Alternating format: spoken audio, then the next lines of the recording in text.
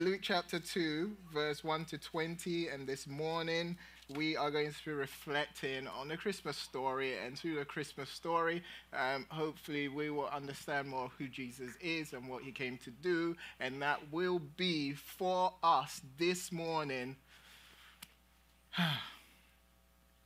For us this morning, an experience that is life changing. And so let's read God's word together. In those days, so Luke chapter 2, verse 1 through to 20.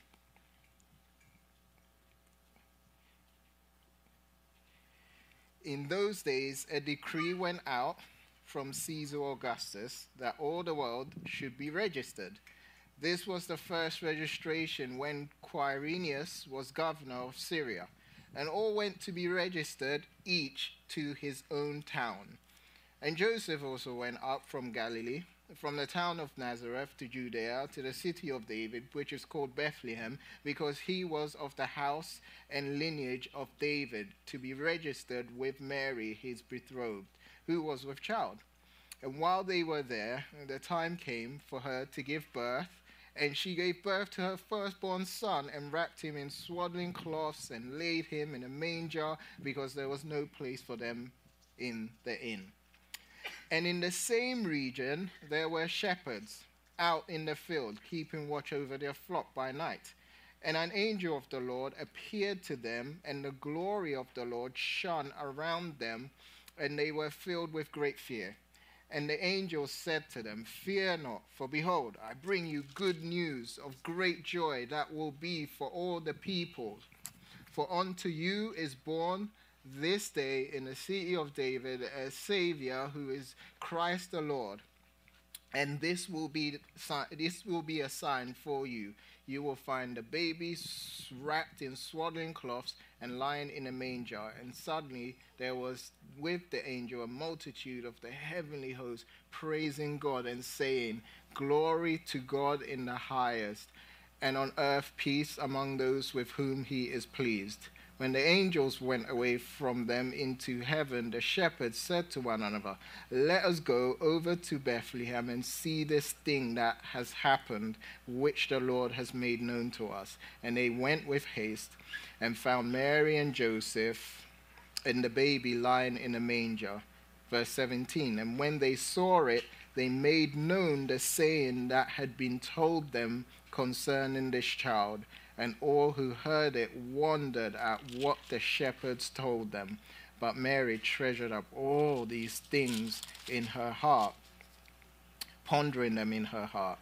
And the shepherds returned, glorifying and praising God for all they had heard and seen as it had been told them. And at the end of 8 days, when he was circumcised, he was called Jesus, the name given by the angel before he was conceived in the womb. Let's pray. God, we have been here before.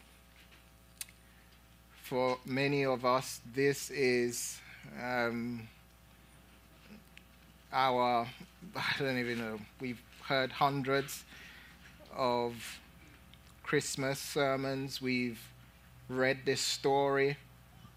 For some of us, ever since we were young, we've read this story and fully have a knowledge of what it says and what it's about.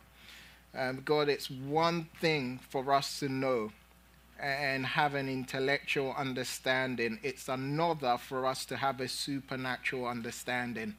And so, God, this morning, I pray that you would give us an understanding that goes beyond our intellect, God, that you would take these truths, this story, and bring it to life in our life in a way that changes us this Christmas. In Jesus' name, amen.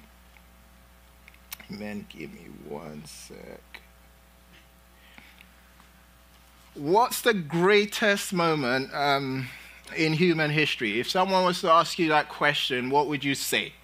What's the greatest moment in human history? Some believe it was the rise of modern medicine, or the invention of the airplane, or the invention of the internet. Others would say the greatest moment in history was the end of World War II, or when the first organ transplant took place, or when the first man stepped on the moon, or when Martin Luther King delivered his I Have a Dream speech. There are many, all right? There's been many great moments in the history of Christianity. There just has. But Christianity will argue that there's one event in history that outshines them all.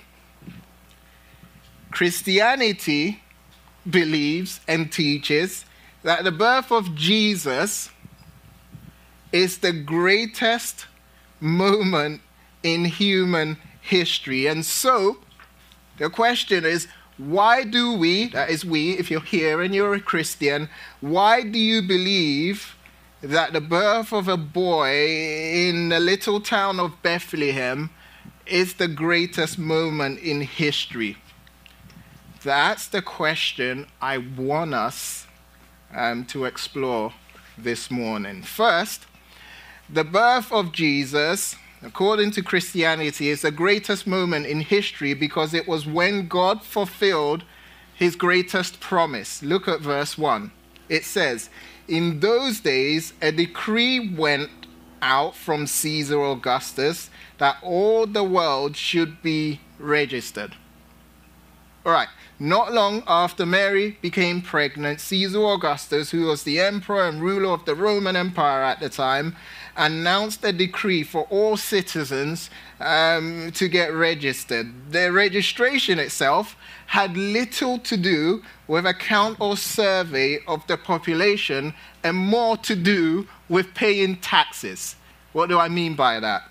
Listen to this quote from Dave Stotts, who runs a media company called Drive Through History. It's fantastic.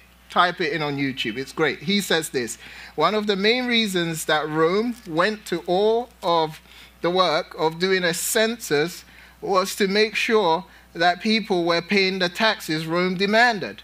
However, the Roman census wasn't voluntary, and there was no real way for the average Joe or Joseph to fight it. To make things more complicated, all right, the only place people could actually get registered was in their hometown.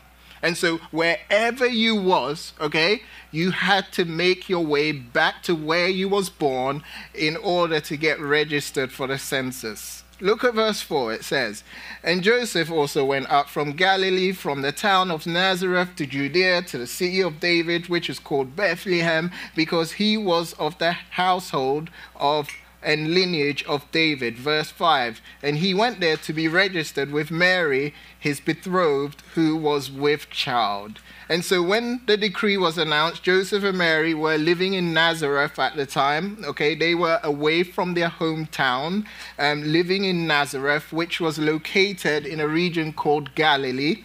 And like everyone else, they had to go back to their hometown in order to get registered. They were originally from Bethlehem, which was a small town in Judea. Now, most of you know this, but let me just kind of talk about this a little bit. Most of the cities, all right, in, I would say, America, all of them have a nickname, okay? If I was to ask you guys what the nickname of San Diego is, what would you say? It's America's finest city. Los Angeles is known as the city of angels. And I'm sure whatever city you're from, whether big or small, has a nickname. Some are odd, right? And some are awesome, right? In a similar way, the little town of Bethlehem had a nickname. It was known as the City of David. And the reason why it was known as the City of David wasn't because they just thought it would be a good idea to name it the City of David. No, there was a reason behind it.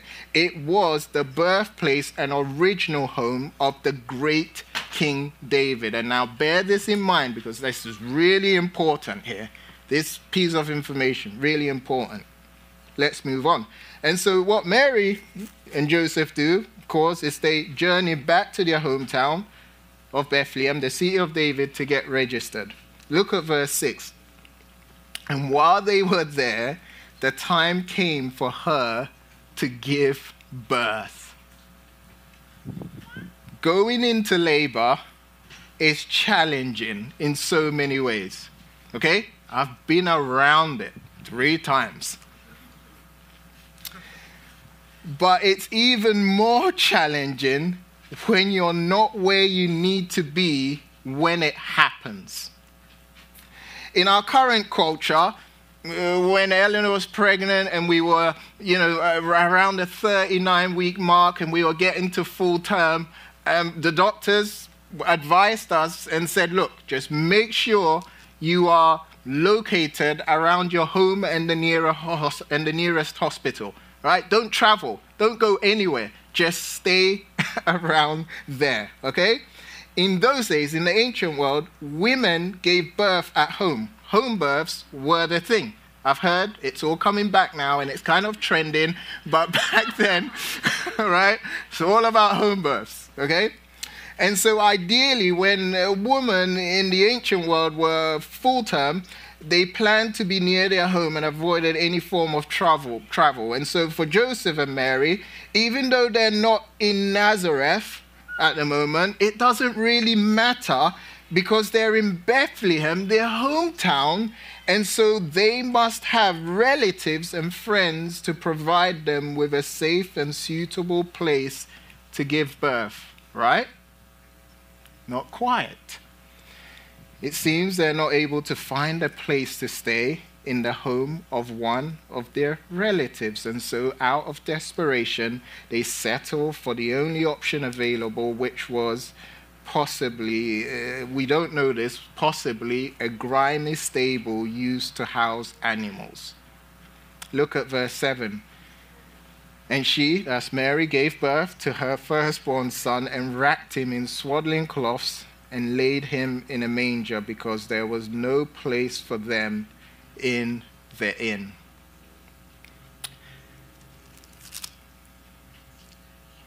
Prophetic fulfillment is the belief that whatever God has promised in the past will one day be fulfilled. The fulfillment of God's promises, however, is often overlooked whenever we talk and discuss and have a conversation about the Christmas story. Yet the reality is this: you just cannot talk about the birth of Jesus without talking about the fulfillment of one of God's greatest promises. It's essential. The whole idea of prophetic fulfillment and everything, it's an essential part of the Christmas story. Why is that? Because, listen, the events surrounding the birth of Jesus, how he was born, when he was born, where he was born, all of the details, all right? The events surrounding the birth of Jesus fulfilled many Old Testament promises that were talked about centuries before these events took place. For example, the birthplace of Jesus, the fact that he was born in Bethlehem, the city of David, right? This whole thing was talked about way before, long before it actually became a reality. all of this, everything we've just read and studied about Jesus and where he was born, was all according to God's perfect plan and purposes. The Christmas story, a nativity story, isn't just a feel-good story about a baby born in Bethlehem in unfortunate circumstances. No. The Christmas story, it's mainly about a God who has made promises and kept them. One author says it this way. It's about a God who promised men and women long ago that he would send his Messiah for them to save them and give them hope. And it's about that God delivering on those promises centuries later at the place and moment of his choosing through the birth of his son, Jesus. And so, when we say the birth of Jesus is the greatest moment in history because it was when God fulfilled his greatest promise, we're also saying this. Listen to this. We're also saying this, that we can trust that whatever God has said will eventually come to fruition. Whatever God has promised will one day become a reality. This was true with the birth of Jesus, and it will be true for everything he said that has not yet been fulfilled. And so what do you think about that truth? What do you think about that? The fact that, all right, birth of Jesus talked about long before it happened. It happened just as it was prophesied and promised. And as a result of that, we can trust that whatever God has promised in his word will eventually become a reality.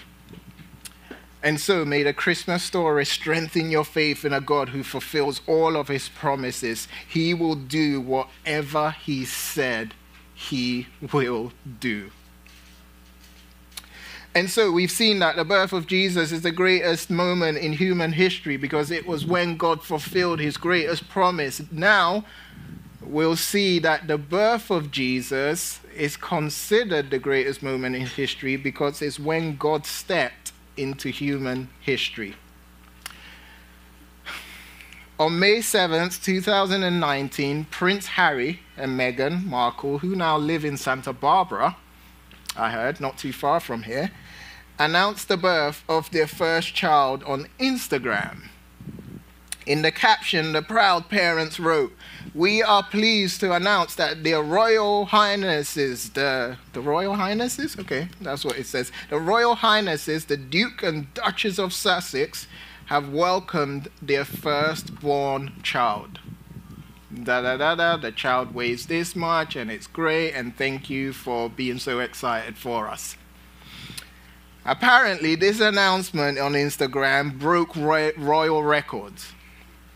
It reached 1 million followers within 6 hours of being launched, earning them a spot in the Guinness Book of World Records. Who read that announcement? Anyone here? No? 2019, May 7th? No? Okay. I think I was the only one. I wonder why. The birth of Jesus may have been low-key and mundane, but the announcement of his birth was quite the opposite. All right? His birth was not announced through social media platforms or news or anything like that, but it was announced in a way no birth has ever been announced before. It was announced in the most magnificent way possible through angels. And even more astonishing, the first people to hear about the birth of Jesus were not the extended family of Mary and Joseph, or the elites in society, or the religious leader, or government authorities back then. No, but the first people to hear about the birth were the most unlikely group of people, shepherds. Look at verse 8. And in the same region there were shepherds out in the field, keeping watch over their flock by night. Stop right there. So a few miles from the stable where Mary has just given birth is a field. On this field are a bunch of shepherds taking care of their flock. It's late at night. It's been a long and exhausting day for these shepherds that they have to do what they have to do to protect their primary source of income from predators or thieves. And if that means no sleep, they'll go without sleep to make it happen. But as they struggle to stay awake, they are suddenly awoken by the dazzling appearance of an angel. Look at verse 9.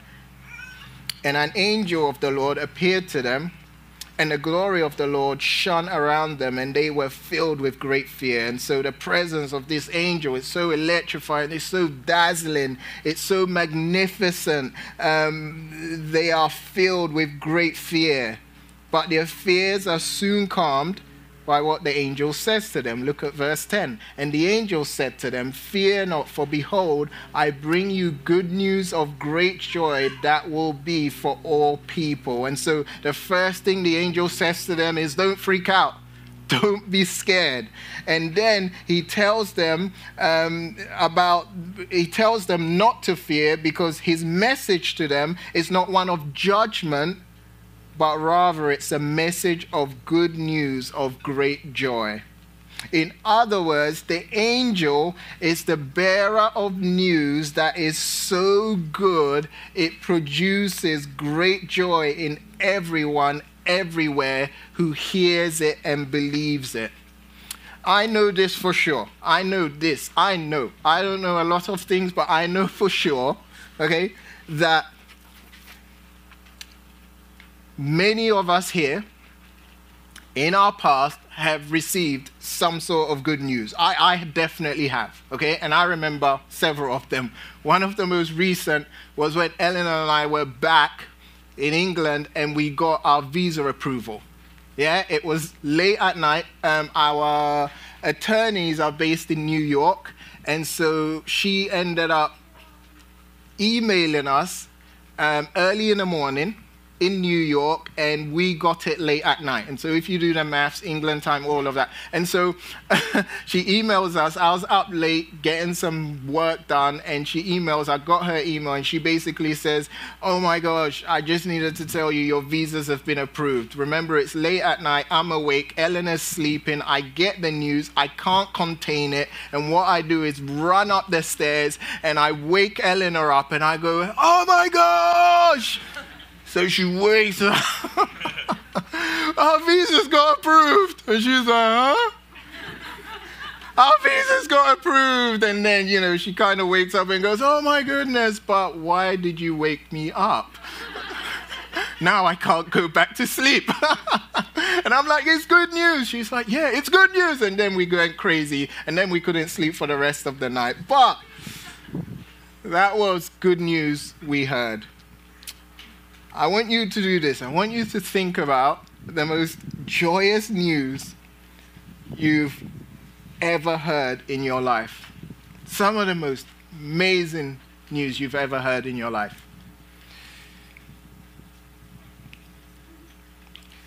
Now, as amazing as this news was, this is what you need to know.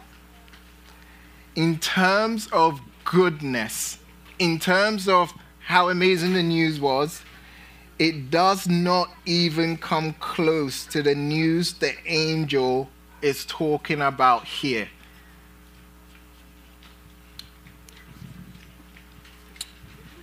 And so the question is, what then is this good news of great joy that outshines all others? Look at verse 11. For unto you is born this day in the city of David a Savior, who is Christ the Lord. Ladies and gentlemen, the good news that outshines any other good news in the history of mankind, the good news that sparks great joy in all of our lives, is all about the birth of a child. And the reason his birth is good news and calls for joyous celebrations is because of who he is and what he's come to do. In verse 11, he's described by the angel as the Savior, who is Christ the Lord. In the Hebrew scriptures, check this, God is often identified as the Savior of his people. And so for this child to be identified as the Savior means that through him, God will save and deliver his people. It also says this, that's just mind-blowing in and of itself, the fact that he's the Savior. But it's more, there's more to this baby. It also says he's Christ the Lord. The term or title Christ is taken from the Old Testament. It means anointed one. And the title anointed one was a Jewish way of saying that someone was God's king. But for hundreds of years, this was the problem. Before this moment, the Jews had not had a king.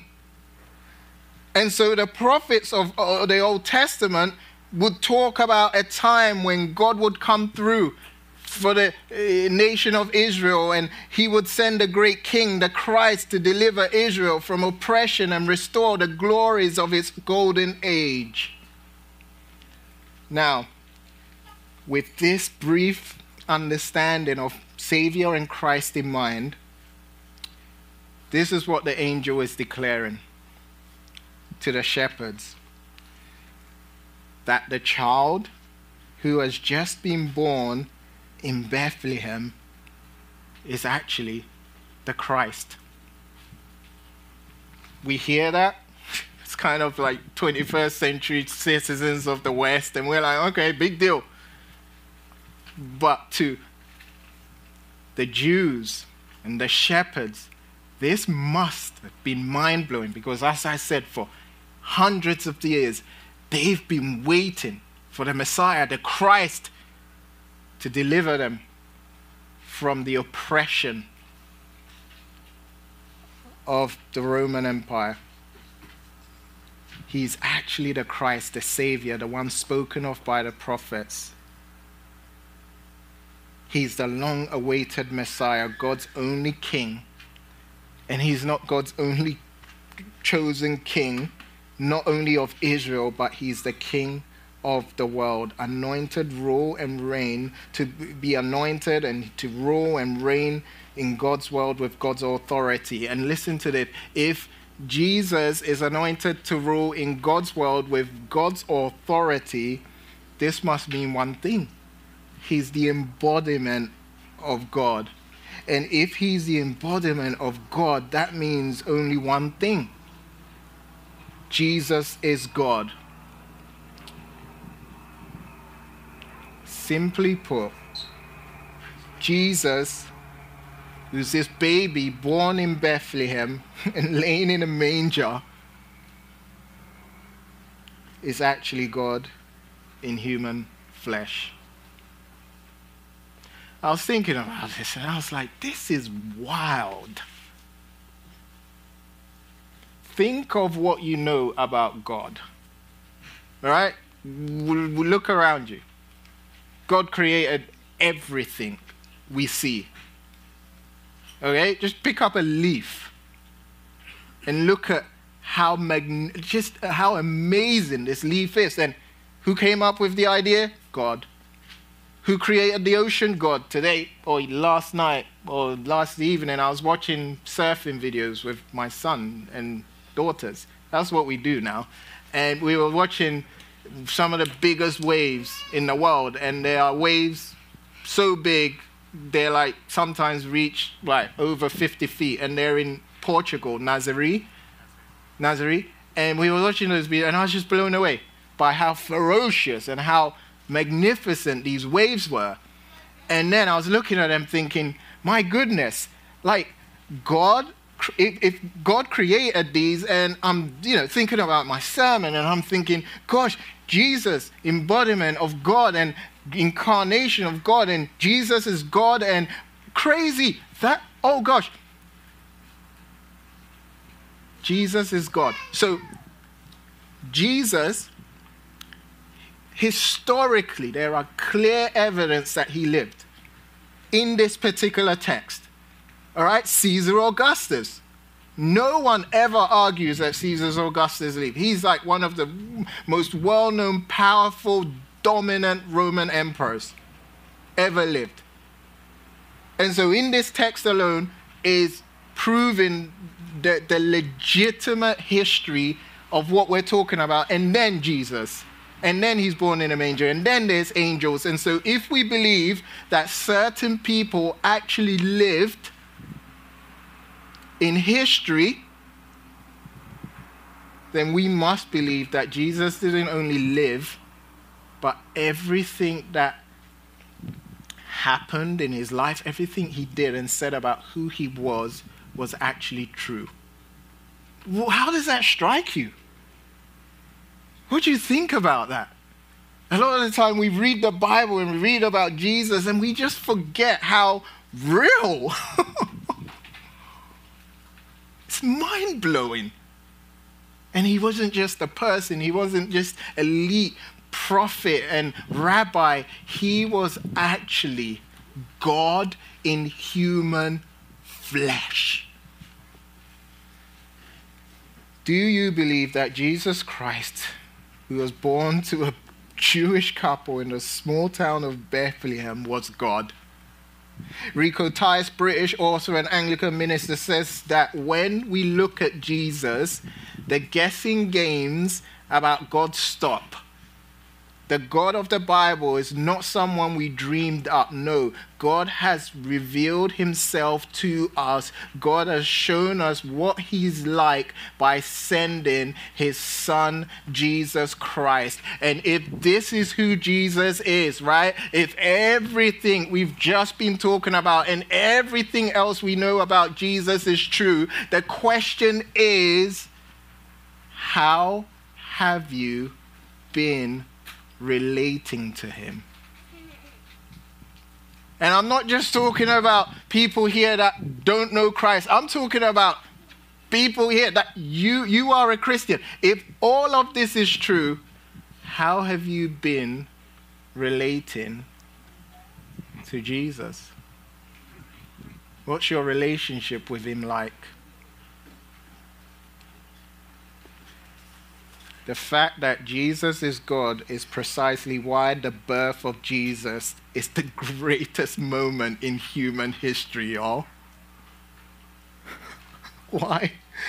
Because it's exactly when God stepped into human history. The birth of Jesus is the greatest moment in the history of mankind because it's when God fulfilled his greatest promise by stepping into human history to die for us so that salvation can be made available for everyone, everywhere who believes. This is why Jesus needs to get all the attention during Christmas. This is why we as Christians need to make much of Jesus.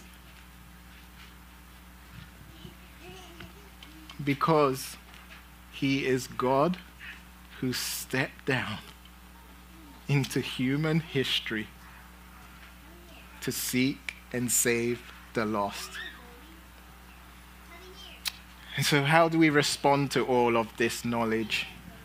Verse 15, 16, and 17 tells us about how, an additional angels joined the one angel that brought the announcement and they sung praises to God. And then verse 16 and 17 tell us that the shepherds, after hearing all of this, they couldn't contain themselves. They were like, this news is great.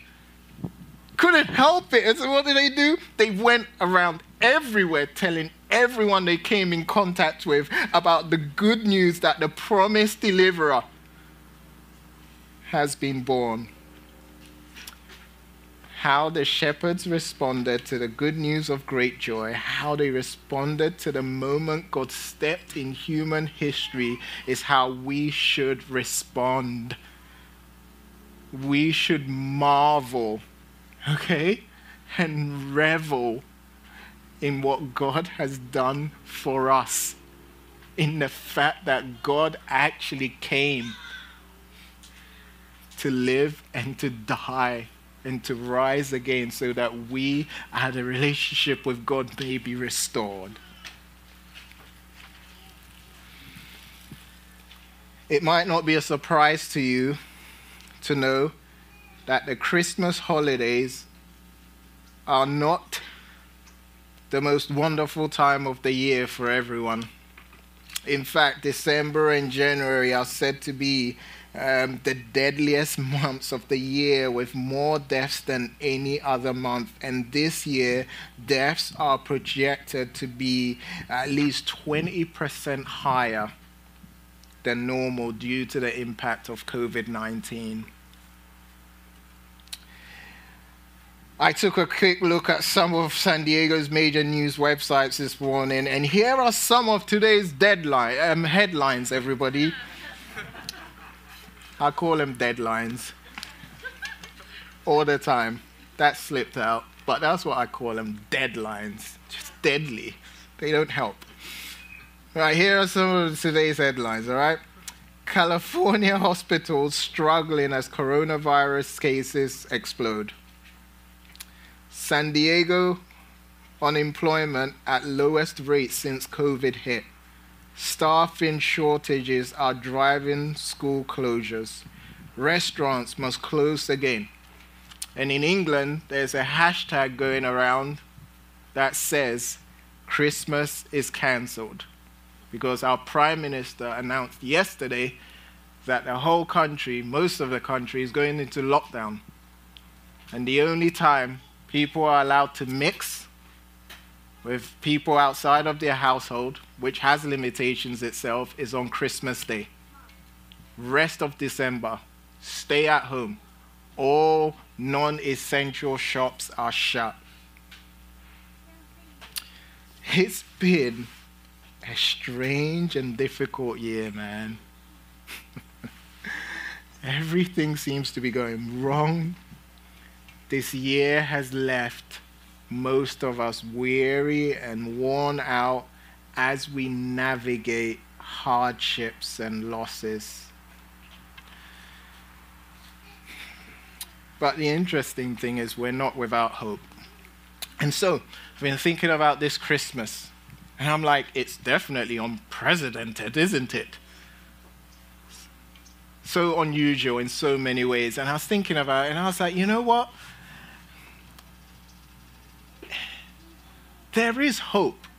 And there is hope because although we don't have access to what we normally have access to during the Christmas season, that is be able to go here and there and plan this and do this, even though the Christmas season is kind of a stripped down version, okay, of the Christmas we're used to, that's fine.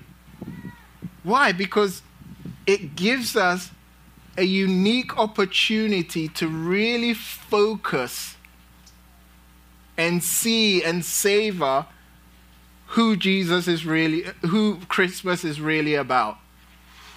So, for example, if you're a musician in here, musicians always release a song.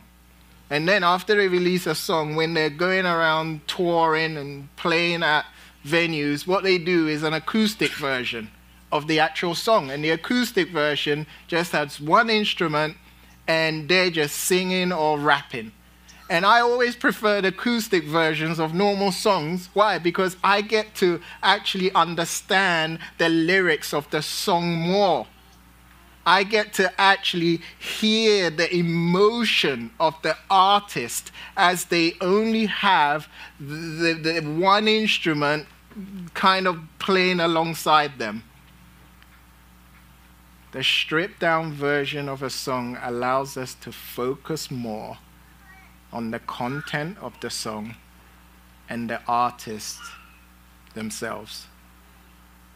So in the same way, there is hope in this gnarly, crazy Christmas, because if it's quiet and there are less distractions, it allows us to really focus on what Christmas is all about, right?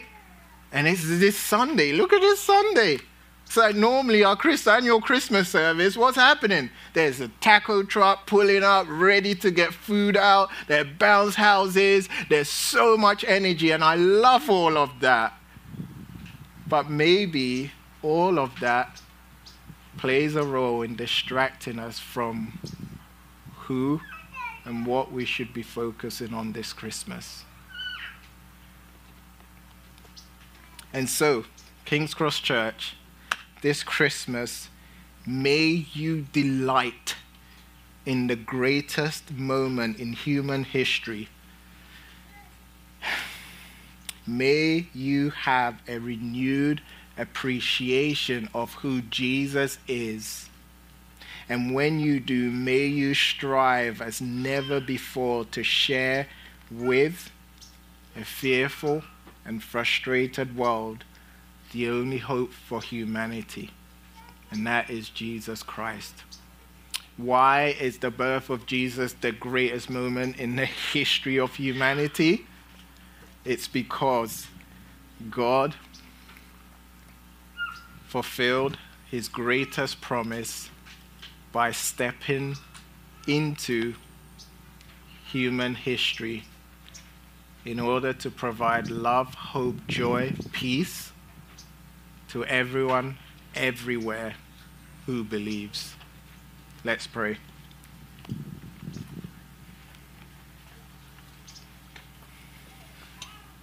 God, thank you. Thank you. And God, when I say thank you, I just don't want it to be an introduction to a prayer, which I'm so prone to and I'm doing right now. God, may I say thank you out of a genuine gratefulness for what you've done for us in and through the person of Jesus Christ. And so as we sing, as we navigate through this unique Christmas season, may you help us truly believe that the birth of your Son, the death of your Son, the resurrection of Jesus Christ is the greatest moment in all of human history. Why? Because it's exactly when you fulfilled your greatest promise by coming and living and dying and rising so that we may have life and have it more abundantly. And so, God, thank you. Thank you. Stir in our hearts a passion and a love for you this season as we reflect on this more. In Jesus' name, amen.